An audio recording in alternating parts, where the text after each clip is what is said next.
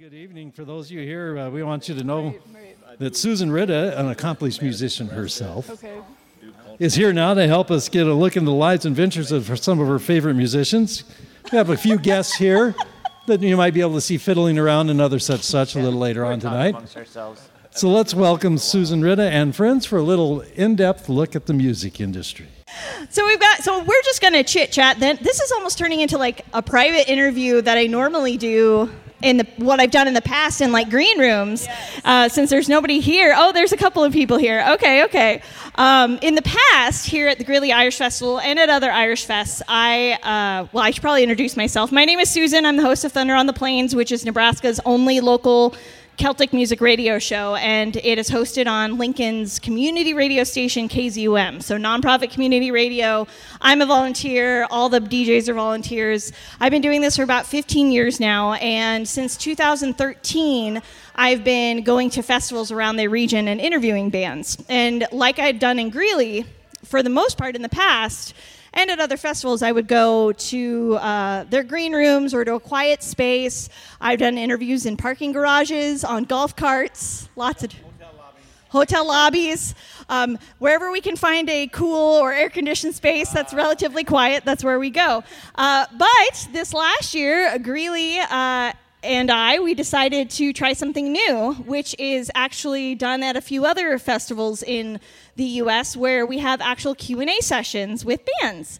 And so earlier today, I chatted with a couple of members of the Kellahans and Wild Colonial Boys, and now we've got two of the members of the Town Pants and Dave Marsh, who is both a solo musician today, but has also performed here on the Greeley stage in Ellis Island, and Paddywhack. Paddywhack's performed here? Oh, Paddywhack's not been here. There's been another band that you've performed here, though, right? Or is it just you? No, it's just been me. Oh, okay. Ellis Island has been here twice. Yeah, but Dave performs in so many different music and places throughout the area, throughout the years, that I get them all mixed up. So I've been to every one of these but one. Really? Every one but one? Which one did you miss? I don't remember. I don't remember most of them that I was here for. Yeah. Nice. I'm old enough to say that honestly. Yeah. So we're just going to have a nice, easy chat. And if you have any questions throughout the next hour or so, feel free to shout them out or raise your hand. Let us know. We're happy to just kind of sit and chat and let you guys get to know the bands a little bit better. So. Thanks for having us. Yes, thank you. I'm going to have you guys introduce yourselves, tell your name, and then kind of the instrument or instruments that you play in the band. Okay. And for Dave Marsh over there, that'll take about 10 minutes. I'm Johanna So. I play the violin with the Town Pants and occasionally sing background vocals. And one verse. One verse. I'm Dave. I play the banjo and the mandolin and sing in the Town Pants. I'm Dave Marsh. I'm here as part of the Humanities Nebraska grant. I performed a number of those programs. This one's Music of Ireland. I play in a band that has been playing since the late 70s. Still going once in a while. Called Paddywhack. We're still in Lincoln. And Ellis Island has been going only for about 22 years. Only. Right. And we've been here a couple of times. And you play? I play the accordion, 5-string banjo, auto harp, whistles, a lot of percussion stuff, some other things.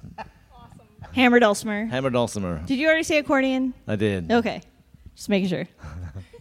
Harmonica. Spoons. Spoons. Yeah, he's very good at the spoons. I'll stop. Okay. So I think the big elephant in the room that we've got to address right away is the Town Pants. Quietly, but not in a way that's like hiding the fact. You've mentioned in some posts online that this is your last year of being a band. And what I heard on the stage today is that this is actually your last festival. What well, first, can you confirm or deny? And then also, what brought about this being that denouement year for you as a group? There's a lot going on with that question. I asked really loaded questions. It gives you a chance to go wherever you want. So it's been 25 years that we've been together. Johanna since she was 4. We've put a lot of miles on, and in all honesty, we've been to some amazing places and done amazing things. But it is worn. There's still a lot of miles. At one point, maybe 5 years ago, I realized that every single year we drove the circumference of the earth in our van touring every year, and it just wears you down, physically and mentally. And it's not the end of the band. I think it's the end of touring. Yeah, so I think you'll probably still see us do some online stuff, some things. It's just that driving 15,000 miles a year in the van it's just not tenable. It's not easy to do. And Johanna here has her own complete project coming out, which is separate, and she's going to go do that thing, and we're going to support her in that as much as we can. Oh, obviously. And it's just... It's 25 years, and 25 years at a band at our level is actually, I feel, very well accomplished at that. Yeah, I'd agree. Was there anything in any one moment or that you guys were like, how did that conversation start? Or was it something that was like 2 years, 3 years in the making, like, all right, we got to wind down. Or was it one day y'all got together and it was like, hey, can we be done now? Okay, well, I don't want to make it about me. But a couple of years ago at the Dublin Irish Festival, I collapsed on stage. I had a heart issue, and I ended up having 4 separate heart procedures just to keep me alive, and now I'm on handfuls of pills. And I also broke my spine carrying gear, which is literally currently broken. My spine is sliding off my hips slowly, so I'm on a number of medications that keep me walking upright. And literally just getting here, which I love this festival, but it took us 30 hours to get here, and 30 hours of sitting in a van, it's not good for a guy with a broken spine. I can imagine. Sounds weird. But yeah, physically I'm broken down. My brother also, just again, 25 years of this. Dwayne was in musical theater for years before the band, and his voice has just started to just wear and tear. As I like to say, why are you retiring? I'm like, old. I'm not that old, but we've put a lot of miles on. Let's put it that way. And there's a lot of reasons, and it was just the right time. 25 is a nice number. You think 25 years doing this is pretty good. So yeah. More than one vehicle has rotated over 100,000 at this point. Oh, yeah. So I also think COVID shutting us down forced us to actually observe our lives in a different way and kind of go, wasn't so bad not doing that all summer long. Wow, I might be able to do that a little bit more often. Did that in turn help your project kind of take off? It did, for sure. I mean, to be quite frank, I think all musicians really struggled with the shutdown moment, and it took me about 6 months to even start thinking about doing something else. Songwriting was sort of a winter project, and then recording time was 6 months in the studio. And Dave plays a beautiful classical guitar on one of those tracks. Yeah, it's going to be great. Yeah. It's not hard on the spine. So tell a little bit more about this project. The artist name will be Joso, so it's something a bit new for me, and it's orchestral pop, kind of retro futuristic. It's the first project that I've been the vocalist on, so that was new to me. I needed a lot of training and practice with my voice, and I don't envy of vocalists. It's like, wow, you guys really have to do a lot to keep your voice in shape. So I have that coming for me. Dwayne helped produce. He was in the studio every day that I was and helped songwrite as well. And yeah, we've just been waiting to release it, kind of to like give the Town Pants, for us to all focus on what we were doing with the Town Pants this year, and then next year kind of a new chapter. That's awesome. Yeah. So you're really just holding off the release of your project, your solo project, once the band is done touring? I didn't really plan it that way, but it kind of happened that way because I personally didn't want my efforts to be spliced in too many places, and I didn't want to just throw out a bunch of songs on Spotify without a proper timing and promotion. So in the meantime, we've been like doing some music video production. Ooh, yeah. They're making a concept. Like, there's how many songs on the album? There's 8 tracks, and they have a whole story that they've been filming that will take their. It's amazingly interesting. Like, I've seen and been part of some of it, and it's going to be great. I think it's going to be wonderful to watch it all come out and unfold. This sounds a lot like Janelle Monáe's Dirty Computer. Is it in kind of that vibe where she had like the 40-minute video for like 8 tracks? A beginning to end video? There's like a complete narrative arc like to the story of the video, and then the tracks pretty of the much album. Yeah, cool. It's that style, so you would be able to watch it from beginning to end, but we might not release them in order.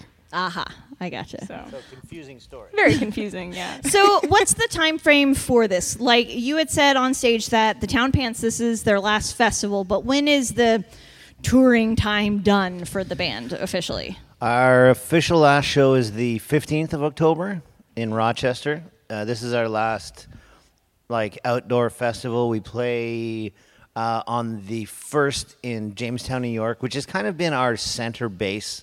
New York? For 20 years, yeah. Basically, upstate New York has been the center of everything. We've just done, it's where we started, and we've kind of just done concentric circles outwards, where we play one city, and then the next year someone says, we want you to come play our city, which is an hour past that. And then the next year is an hour past that. And so it just got bigger and bigger. And then, we got shows like this in Greeley, way the heck out of the way. But it's been wonderful. This is 3 years we've done this. It's fantastic. And, to be honest, the first year we did it, the 30-hour drive didn't seem so bad. It really didn't. And then Spine. And different things happened in between, obviously. But, yeah, and so that's it. We're going to play the Spire in Jamestown, and then we do one last bus tour of Scotland. Bus tour. Oh, yeah. Tell a little bit about the bus tour. Do you want to take this, David? No. Okay. So what happens is you get on a bus with the band for 7 days, 8 days. Yeah. You fly in. It's so much fun because you just get on the bus with us for a week. And you're so well taken care of. The bus drivers know everything. They can tell you, that mound of dirt over there, the King of Scotland died there 1632 in a battle. What? Everything's taken care of. You don't even have to carry your bags to your room. You get in to the hotel, the key's just waiting there with your name on it. You just walk up, the bags appear. Lunches. You don't have to carry your bags. I don't carry anything anymore. I know. Not if I can help it. I do get a lot of help now since people have known. They're like, no, put the banjo down. Banjo weighs 30 pounds. Don't take that. Yeah. Is the tour full, or are you still taking? Oh no, we can get as many as we want. Oh, okay. Yeah. If folks are interested, where would they go for the details? Well, they can go to our website, thetownpants.com, okay. Or Facebook, or we're everywhere. Hammond Tours. On Hammond Tours, you would go Celtic Band Bus Tours, and then just find the Town Pants, and then all the info would be there. Nice. Yeah. That's going to be a really good way to kind of say goodbye as a global touring kind of a group. So, Are there any questions for any of the folks up here right now? If not, we'll just kind of keep going. It's okay. I'm not expecting people in the that's my job here. So I'm not putting you all on the spot. Okay, thanks. Last year I had a whole list that I was going down, and now this year has been kind of wild. So I'm just you know what? We'll go back to our roots of just flying by the seat of my pants. What? You're a pro. Yeah, I'm a volunteer pro, but I'm a pro. Dave, Marsh, we'll pass the mic over to you. They had been I'm talking. kind of enjoying listening to all that. I know, and now it's your turn. Have to talk. But kind of going along the lines of being a band with a lot of longevity, you had mentioned you've got Ellis Island that is going on 22 years, and Patty Whack that has played off and on. There have been some breaks with the band. We had a 40th reunion a couple of years ago. Yeah. So how has that longevity worked for you guys? Like, how have you had to adapt through the years as musicians? Well, I mean, I think both bands made decisions early on that we had other things going on in our lives that helped us decide not to do this kind of touring thing. I mean, myself, we, after 12 years of infertility stuff, not to get real personal here, but we adopted 2 children, and I flirted with the opportunity to go on a bigger stage. Just say who it was. You got invited. Oh, come on. I want to know now. No, it was not to be. I mean, personally, I would love to have done that just for my own personal experience and to play with that kind of group in that kind of setting. But again, both bands, my work, I'm a mental health therapist. I went into music therapy years ago, and that evolved into mental health just work. And going on the road and with that kind of career doesn't work. So I've worked pretty hard, both bands have, and to establish our presence in the Midwest. I mean, Kansas City, Iowa, Nebraska, and make a go of it. I mean, I'm as busy as I need to be. I'm playing a number of gigs a month, and I mean, things are coming back. But there was, before COVID, I was, 10 to 15 gigs a month, and that's a lot for holding down a career. And I'm halfway a farmer at the same time. I'm watching your Facebook posts. Your more and more peppers are harvested every season. So hot sauce. Hot sauce. Lots and lots of jars of hot sauce for this man. Hot sauce nerd. Yeah.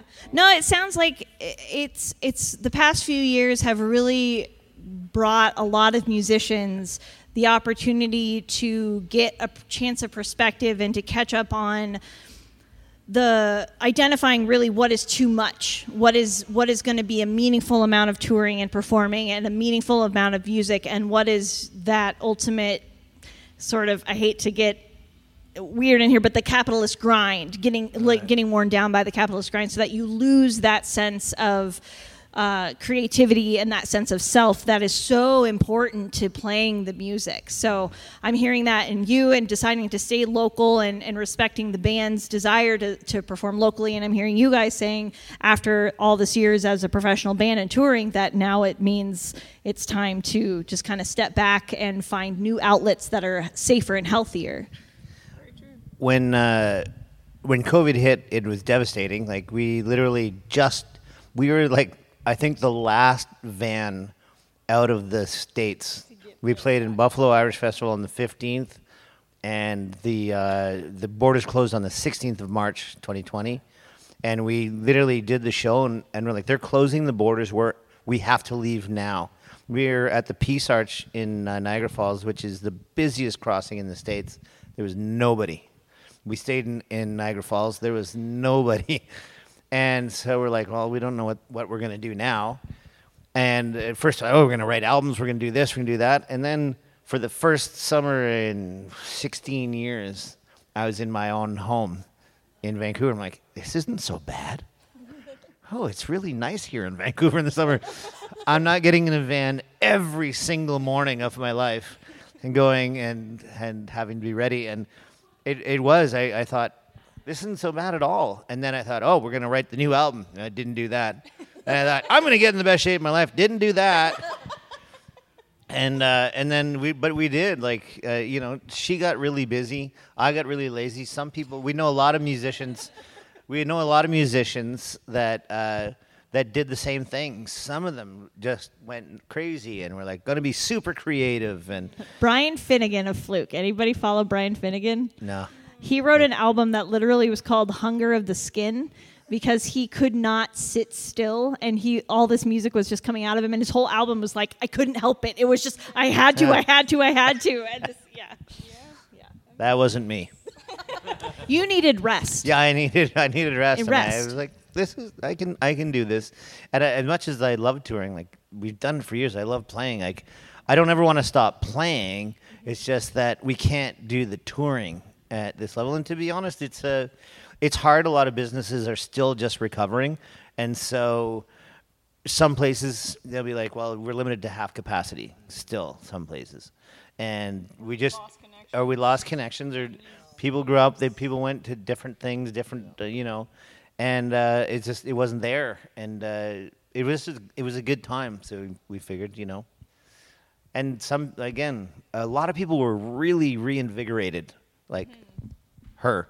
Yeah, but I needed time to relax first, and that, like I said, it was You needed rest too. Yeah, it was like 6 months of just, and then slowly awakening those creative muscles, and then once I started, I couldn't stop. But I did need like nothing for a while.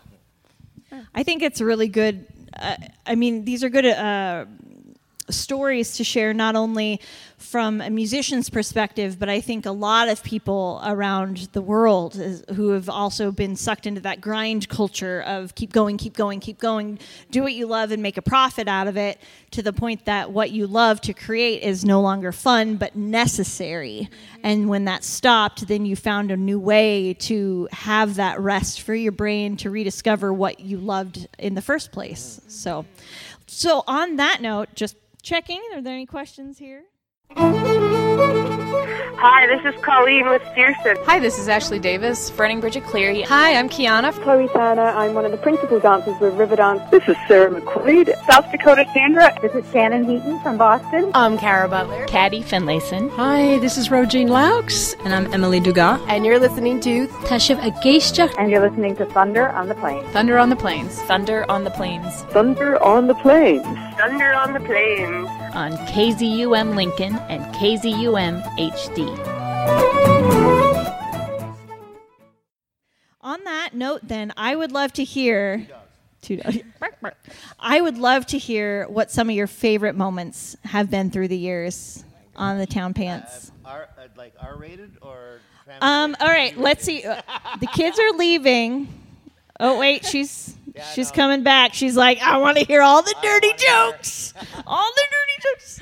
I'm sure you have. No, you start. We didn't plan it. Maybe instead of favorite, I'll start with first. First. Yeah. So my first weekend with the Town Pants, I was brutally terrified. Like, I only had 2 weeks to learn their entire song library. And we had one rehearsal. That's a lot for 2 weeks. Yeah, and they didn't give me a set list. They just said, here are all of our albums. And then we had one rehearsal. And then 3, just started Thursday, Friday, Saturday, like first weekend, hitting the road together. And I just remember standing there on stage, like as stiff as a board. Yeah. I didn't have a wireless set up yet, so I was just plugged into a cable, which was fine for me at the time because I wasn't moving much. Because all I could think was like, what's the next song? How does the next song start? And I keep looking at Dave and like looking at the titles because sometimes the titles would get like confused in my mind. And then I'd look at Dave for like, can you whistle the beginning? Which one is this? Yeah. Just whistle the first 3 notes to me so I know what's happening. What's the difference between Old Vancouver Town and the Old Landlord? Yes, they're all confusing. And then one day, I think it was Dwayne that came over and said, you're allowed to move on stage, right? Like you're allowed to. You don't have to just stand there. And I came from the classical world where don't move. Everything was about like technique and perfection and never hitting a wrong note. And so eventually I developed this kind of habit with Dwayne where I would almost aim to make 3 mistakes per show just to force me to like get out of that rut of like being too afraid to move. And then once I got a wireless, it was just like, oh my gosh, the stage is freedom now. So it totally changed me as like a person. I need to interject here a little bit. Okay. Because the first show we did was in Pittsburgh, right? No, it was like Cleveland. Cleveland or whatever. Anyway, what I remember is playing with her, and she's terrified. We're like, we're just a couple of cavemen on stage doing our thing. And she's playing so perfect. And then I introduce her. I'm like, and this is Johanna So. She's wearing a white shirt buttoned up here with a black top. And she holds her fiddle and does one of these. I'm like, what are you doing? What are you doing? Outfit? Like, you should wave and kick. No, she's just like, yeah. She took a bow with her fiddle and her held pristinely. Violin, yes. It was a violin at that point. Still a violin It's at become that a time, fiddle, but yeah. it was a violin. And I just remember going, what are you doing? What is that move? Yes, that's the Suzuki method of gigging. the Suzuki bow. We're going to call that. I like that. So how long did it take for you to truly relax into the group? Not very long. As soon as I realized I was allowed to do whatever I wanted, it was like, oh, this is going to be fun. Yay. And then I just kind of started learning more fiddle stuff. You know, like I wasn't a fiddle player growing up, so I had to pay attention to the genre and the old trad tunes and just learning to like love this entire portion of music that I had never been exposed to. And again, where she grew up, everything was exactly precise. We are nothing like that. We even just today for our set list, we're writing them down, and our bass player Blake was going, there he is. He's in the back. He's like, we're never going to get through all these songs in an hour. And I'm like, well, as we always say, it's a set suggestion, not a list. And of course, it only lasted 5 songs in. We changed it, yeah, and we're off the list. So, and there's just times where, for me being the lead singer guy, I need an extra bit of breath. Mm-hmm. I know you wouldn't think it looking at me, but sometimes I need an extra breath. Anyhow, you're using the breaths for singing, so yeah, when you're done, like, you need to get more. I just jumped around. I shouldn't have done that. I need an extra breath. But I'm like, I was like, it's not going to be exactly from what you hear on the CD or what we sent you or anything. Everything's going to change constantly, and just you got to watch. And she's an amazing improviser. It never even threw her, but sometimes sometimes she'd be like, start in. I'm like, no, I didn't start singing. And this is you can't see it if you're listening to it, but it's just like a no. The look. Yeah. It's the look. What do you? No. But she has favorite memories, and we're kind of. Oh yes, we've kind of got stuck on. Yeah. You know what? Favorite memories is tough after 25 years. We did 5 tours of Europe in Scandinavia, and so I've been to places I would never have been if it wasn't for this band, like Copenhagen, Finland. No one who goes to Finland unless you're Scandinavian, but who goes? You know what? We have 2 weeks off, hon. Let's go to Finland. Nobody. Music scene there. They do have a great music scene. Yeah, they love music. We played 7 nights a week in Europe. We landed. We asked the agent, "Can give us all the shows you can," and then we got a fax. That's how long ago it was, of the shows. And we're like, "Oh, we have 21 nights in a row, followed by 1 night off, followed by 14 nights in a row, followed by 1 night off, followed by 20 nights in a row." I'm like, we can't do this. Smoky bars. Smoky, yeah. You could still smoke, but anyway, people loved it. Everywhere you go, people love music, and I would say any place you play where people are just that we played so many shows where people are just so enthusiastic and having so much fun. There's been so many shows. It's hard to pick a favorite moment or a favorite show or a favorite festival or. It sounds like you've got a favorite vibe. Yeah, and your exactly. vibe is when the audience is really just enthusiastically, genuinely enjoying themselves. However that manifests, because different cultures and different people appreciate a gig differently. But it sounds like if you can tell it's that vibe, that's when it means a lot to you. I would also add to that with the Town Pants, our methodology, if you will, is that we always strive to put on a killer show no matter how many people are in the crowd. So even at those shows where it's like, okay, what's going on out there? Like, There's we're five of still you. having fun, like, with each other. So that also kind of keeps you motivated, keeps you going, and, like, you're always having fun together. I'll tell you this, one of my favorite stories I love to tell is playing in a place called, I think it was Eskilstuna, Sweden, on a Wednesday. And we pull up, and the marquee outside the bar says, Taco Buffet and the Town Pants. I'm like, wow, we're opening for the Taco Buffet. And we get in, and we were not allowed on stage because the Taco Buffet was on stage.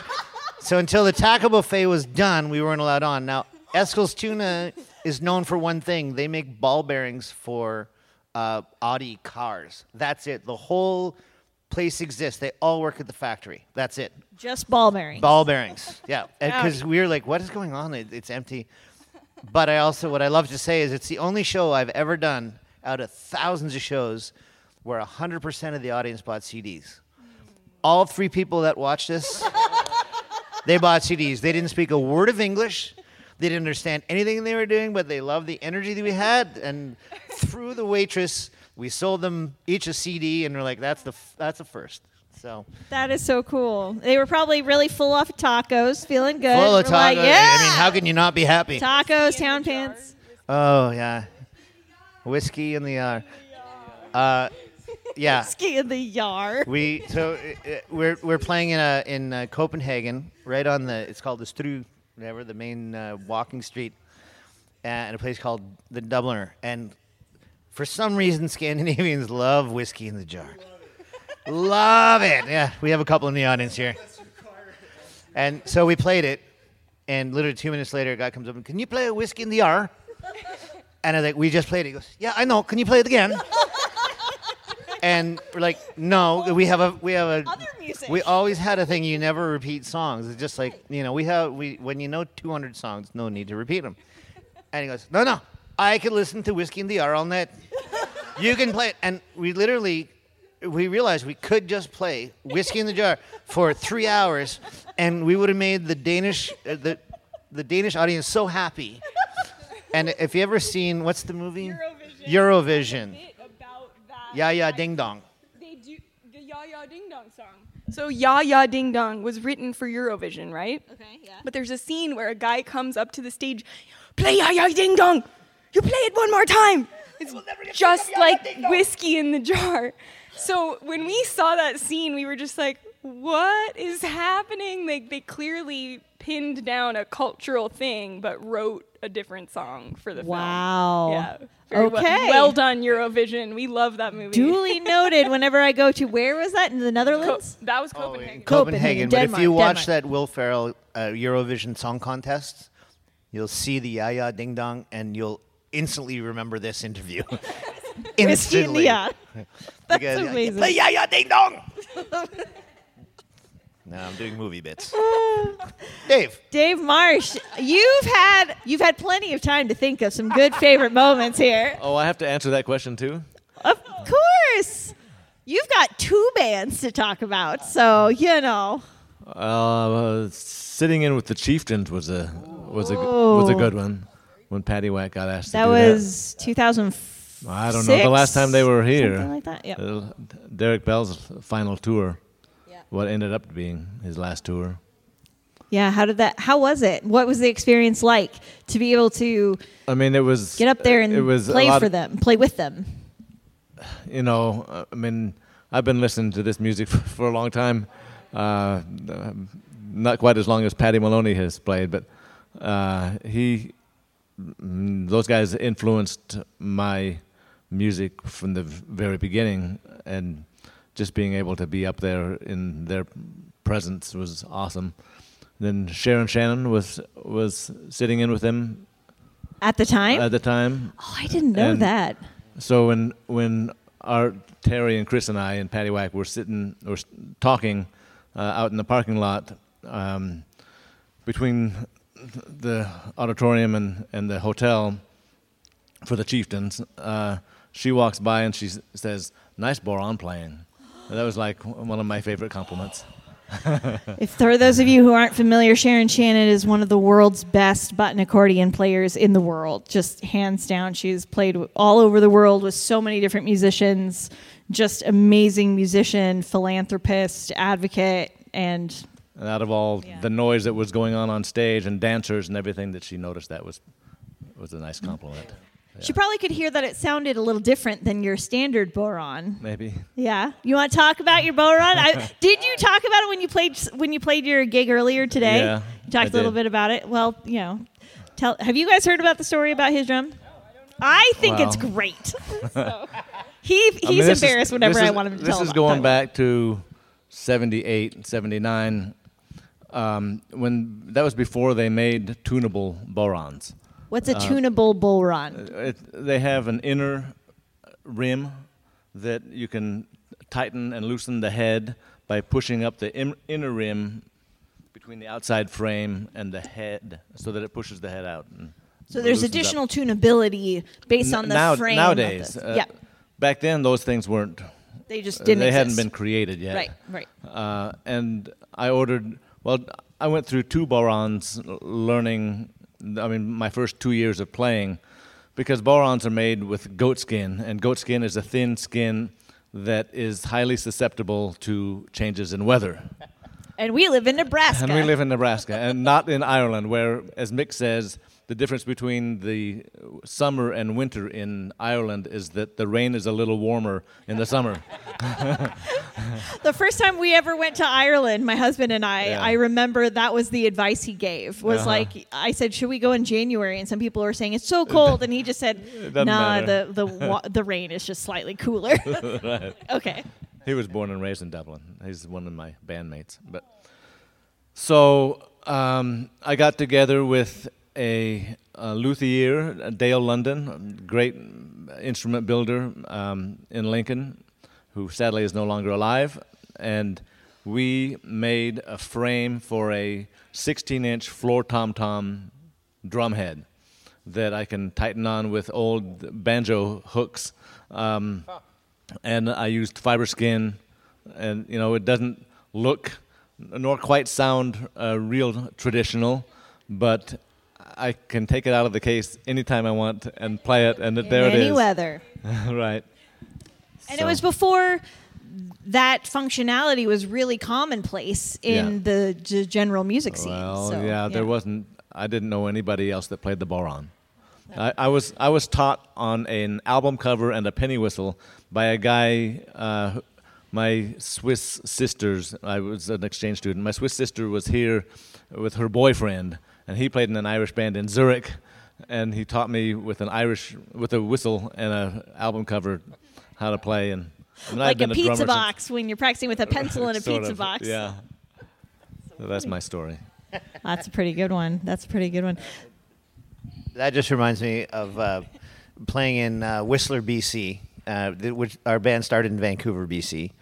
And our old tin whistle player, it used to be just myself, my brother, and Aaron Chapman, our tin whistle player. And they do have tunable whistles, but he didn't have one. So we got hired to play the lineup waiting to get on the ski hill because it was so long. We were just hired to entertain them while they waited. But it was absolutely freezing. It was a ski mountain. So we'd get out there, and acoustic instruments and cold weather with heaters in front of you just don't work. And the fingers, yeah. But the thing is, we had an acoustic guitar, we had a banjo. Those are tunable. The tin whistle wasn't. So we had to tune our instruments to the tin whistle because it would get higher and higher and higher, and then we get lower and lower and lower as you got towards the heat, and it would completely change. And we're like, "Can you stand in one place, Aaron?" Because we're like, "Ding, ding, ding, ding," and it would just sound terrible. I don't know if you've ever heard just a slightly out of tune any instrument, but a tin whistle. It was awful. Did they move a lot? Did your player move a lot when they were playing? The stage is freedom. Please don't have that freedom in this moment. So that reminds me of a good friend, Terry Keefe, playing fiddle back in Lincoln. He was original Paddywhack member, and three of us were, we all kind of multi-instrumentalists, but one of those combinations was 2 accordions and a concertina, and playing, and he had to play fiddle along with that. How does he? And who does he tune to? They were all tuned slightly different. Oh no! And of course, the accordion, when you're playing a musette setting, you've got a set of reeds that's 440 and another set that's 442, and so to get that musette swing tuning. Yeah. How did you manage? That not is very kindly. That is the source of so many accordion jokes out there. Is 2 accordions and a concertina. Yeah. Who do you tune to? Oh my goodness. Are there any questions for the band right now? We're just chit-chatting up here. We want you to be a part of it. So if anything comes up, just let us know, okay? So I'm pretty sure they're all just escaping the heat in here right now. I'm going to take a nap. Like my father-in-law at a sermon on Sunday, just sitting in the back falling asleep. There's air conditioning in there? What? What? Oh, people are talking? It's not worth it. It's not worth it. It's not worth it. I don't want to listen.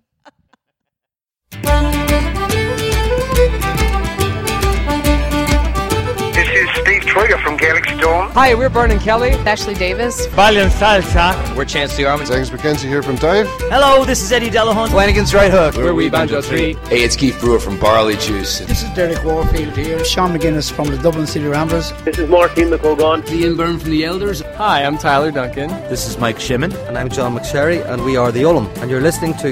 You're listening to... Banjo, banjo, banjo, banjo, banjo, banjo, banjo, banjo, banjo, banjo, banjo. Thunder on the Plains. Thunder on the Plains. Thunder on the Plains. Thanks for listening to Thunder on the Plains. Thunder on the Plains. Thunder on the Plains, the best in Irish music, song, and tradition. So, what's next? I mean, we know your project. What would you dream of doing in the future, aside from just resting, healing said spine if possible, doing your project? Are there any particular goals or projects happening on the horizon? I can tell you, in all honesty, I haven't thought that far because the band is ending, and the thought of this ending is too much for me to actually think of what's going to happen after. So I want to do the best I can for the next couple of shows and get through it and then decide. Because if I start getting distracted by what's next, then I'm not going to give my all to the next couple of shows. And I even hate to use the term, but the quiet quitting. I don't want to do that. I just want to show up, do the shows. Phone it in. Yeah, I don't want to do that. I want to play it like I'm going to be doing it for the rest of my life. And then I'll worry about it. Like I say, it's not the end of us playing music. Right. It's not the end of, it's just the end of touring. It's the end of 10,000 miles a year. But it still sounds like there's maybe a little bit of grief that you're aware it's going to have to happen for sure. at the end. I'll be honest with you. I've been working with my partner's, her dad works in a shop. So 2 days before I came on this, I was welding, which I've never done in my life, and driving a tractor and using plasma cutters, which I've never done in my life. But he's like, I need help. And so I'm like, I'm learning something, and it's I'm making some money and having fun. I don't think a welder is in my future. Okay. But for now, it's just kind of keeping me distracted until this all happens, and we'll go from there. She's headed for full-on stardom, so it's like I'm going to ride her coattails. She has offered for me to tune her. I don't know. No, I can't even tune a fiddle. The secondary fiddle. I was going to say, so as soon as one string pops on stage, you have the next one ready. She's just going to have a banjo backstage that'll never be used, and she'll make me tune it and pay me minimum wage to just show up. Keep you busy. No, just tune that. I might need it. Yeah. Okay. In 3 years. That would be great. When I have my experimental. He'll be my emotional support bandmate. I'll just bring him along. Just for the rest. You're smart enough and people love you. Dwayne and I are getting married eventually, so that's in the future. Wow. Yeah. Well, congratulations. Well, no, we've been engaged for over a year, so there will be a wedding in the future, and we're renovating a cottage that was in the family, and it wasn't really prepped to live in for the winter. Like, it was just a summer cottage. Oh. So that's been a big project. Yeah, that is our immediate future, is like heat and how and plumbing. I would really like an indoor toilet. Indoor plumbing, what? Yes, exactly. Right now I'm working on a film project, which was just a last minute like job opportunity. So we'll see whether or not I like working in film. I'm kind of just running around making everyone else's lives easier. So it's a different type of work to like not be on stage and not, the center of attention. It's sort of fun to like scurry around and auxiliary support. Yeah, just not be the one everyone's looking at. So that's new and fun, and I might keep doing a bit of that. Yeah, that's nice. Kind of what we have. Dave, is there anything upcoming in either bands or your neck of the woods? I'm playing my Music of the Plains program tomorrow in Denton. Ooh. That's a big time. Denton, Nebraska, not Texas. Okay, right. I've never even heard of Denton. So. Right. Either. It's south of Lincoln. So there you go. I mean, it's a town of about 125, maybe. The bustling metropolis. I am. I've been working pretty hard these last few years to be able to retire this next year. Probably that's not announced. I guess it is now. It's out there now. But I can edit it out if you need me to, Dave. No, that's okay. They know. I have my acreage is powered fully by solar panels that we installed. My electric bill this month was minus $15. Jealous. And I have a garden about mostly the size of this room.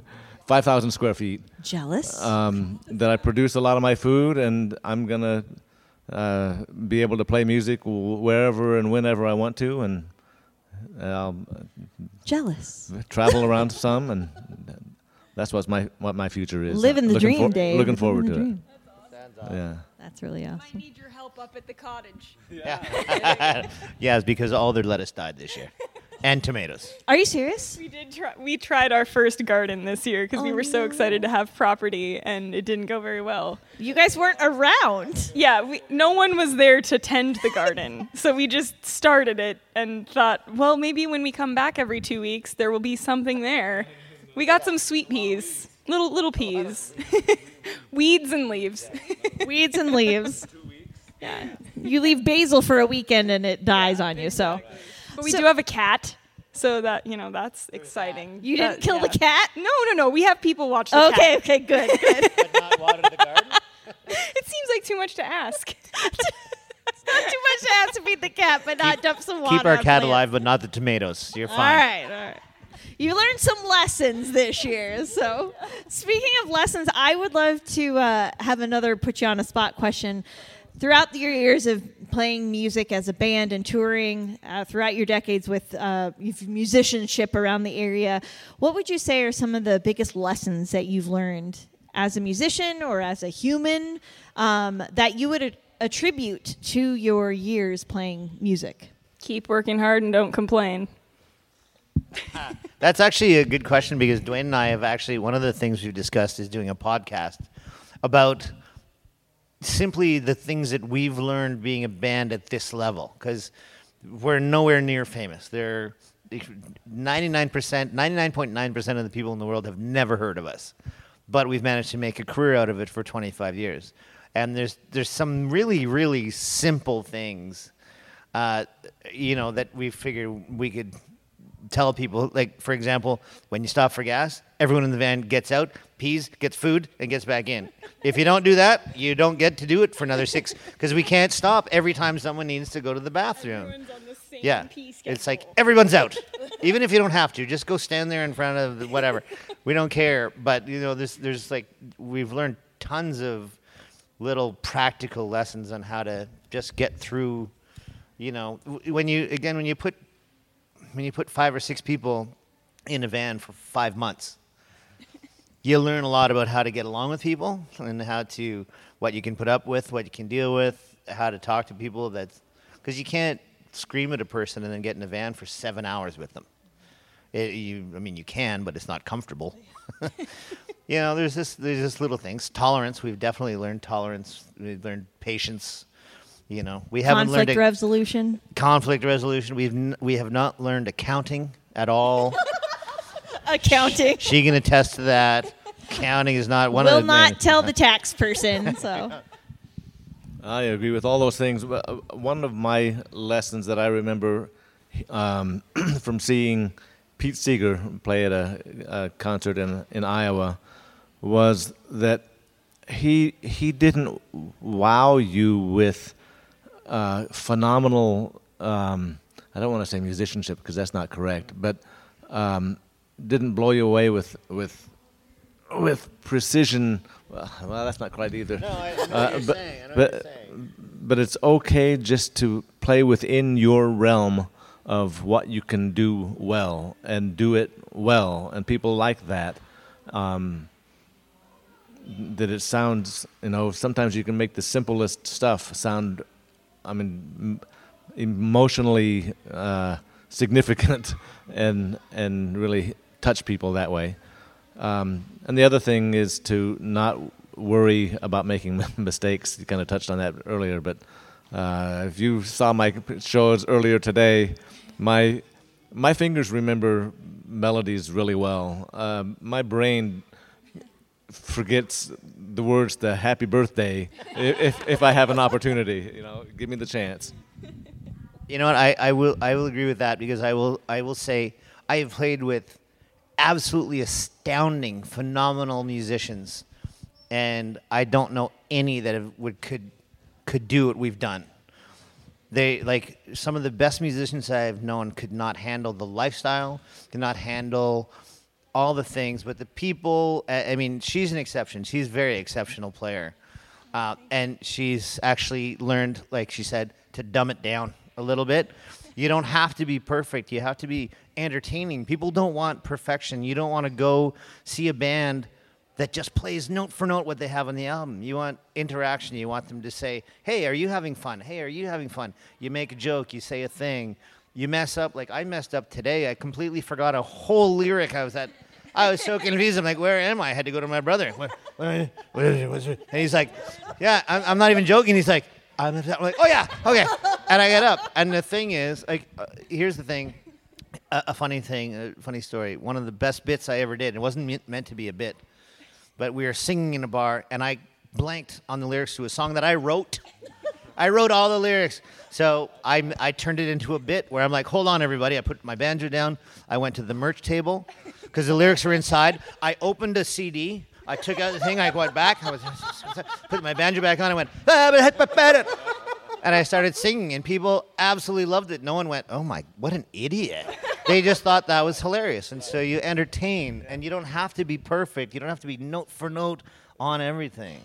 And make yourself feel like the idiot you are, or that you feel like you are. But if they don't see that, you just move on. It's just human. Yeah. I think musicians have a tendency, and I know there's other folks who might not be musicians that have this tendency, but musicians especially, I think, have a tendency, especially when they're learning and trying to make their way in the scene and trying to at least become a known member, an accepted member of the scene, to have this sense of, I cannot screw up. I can't screw this up. I have to prove myself, and part of proving myself is being absolutely amazing, getting all the notes right, being able to pick up on everything as perfectly as possible and follow along as ideally as I can.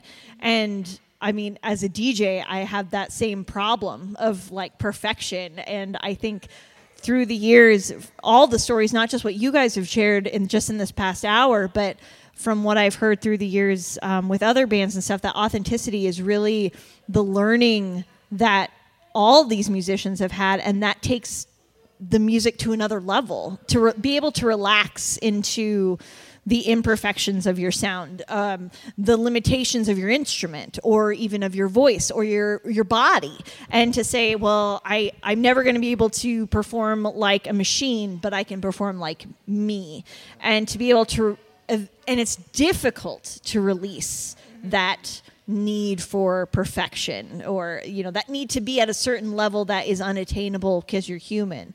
I don't know. Or even what is the definition of that level that we're always mentally trying to achieve? Where was my head when I thought I needed to play every note perfectly? And how much more relaxed am I when maybe I make a couple mistakes in the first few songs at the top of the set, and then it's like, yeah, okay, mistakes out of the way, done that, moving on. Like, just learning how to continue in the face of something that may have previously been a big disappointment, like leaving the stage like disappointed in yourself. Like, that's not right. It's not healthy either, to walk away just feeling sad. You want to walk away feeling like proud that you made other people happy. You made a connection. Yeah. It's about making the connection as opposed to making the perfection. We've over 25 years we've played with an amazing array of musicians, And one of the things we always tell them is that if you make a mistake, just don't look like you make a mistake. Like, don't go, fake it till you make don't it. make that face. Just smile and go through it. And literally 0 people will notice. And the ones that do are not worth. If they're like, yeah, you played a C chord, you should play a G chord. I'd be like, oh, well, you know what? No one cared. I play, as it happens, I play my banjo in a tuning that I prefer. And I will get banjo players come up and look at my fingers and go, what? What is he? What? What is he? What? That is not even a chord.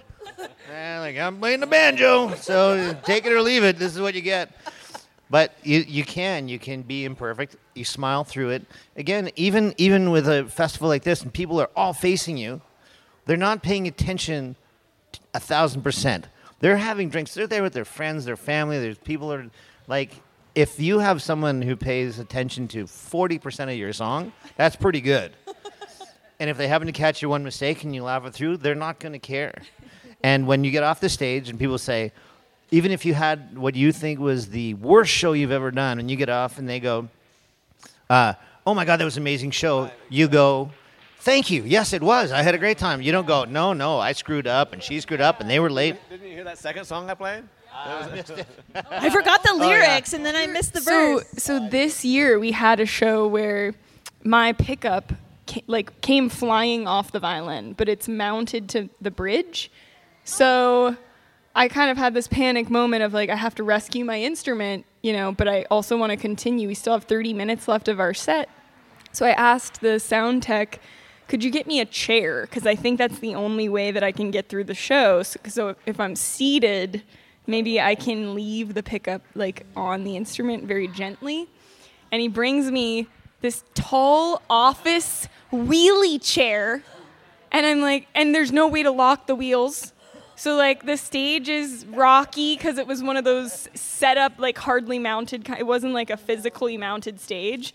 And so we're just like, we're gonna keep going. And I'm looking at Dave and he's just dying because he's like, you're the one in a chair. You're playing sitting down. And I'm just so sad that I'm stuck in the chair and I can't move. And we get off the stage and people didn't even ask me about the chair. Like What's the deal with the chair? No one cared. Everyone was just like, great show, great. Somebody posted a picture of me in a chair, and like you said, they're not gonna ask about all these little things. But to me, it was just like, I can't believe that just happened. But we made it through the show. Yeah. That's amazing. You started off this hour talking about growing into your freedom of moving on the chair. And we ended with the story of you losing said freedom to go back onto a chair.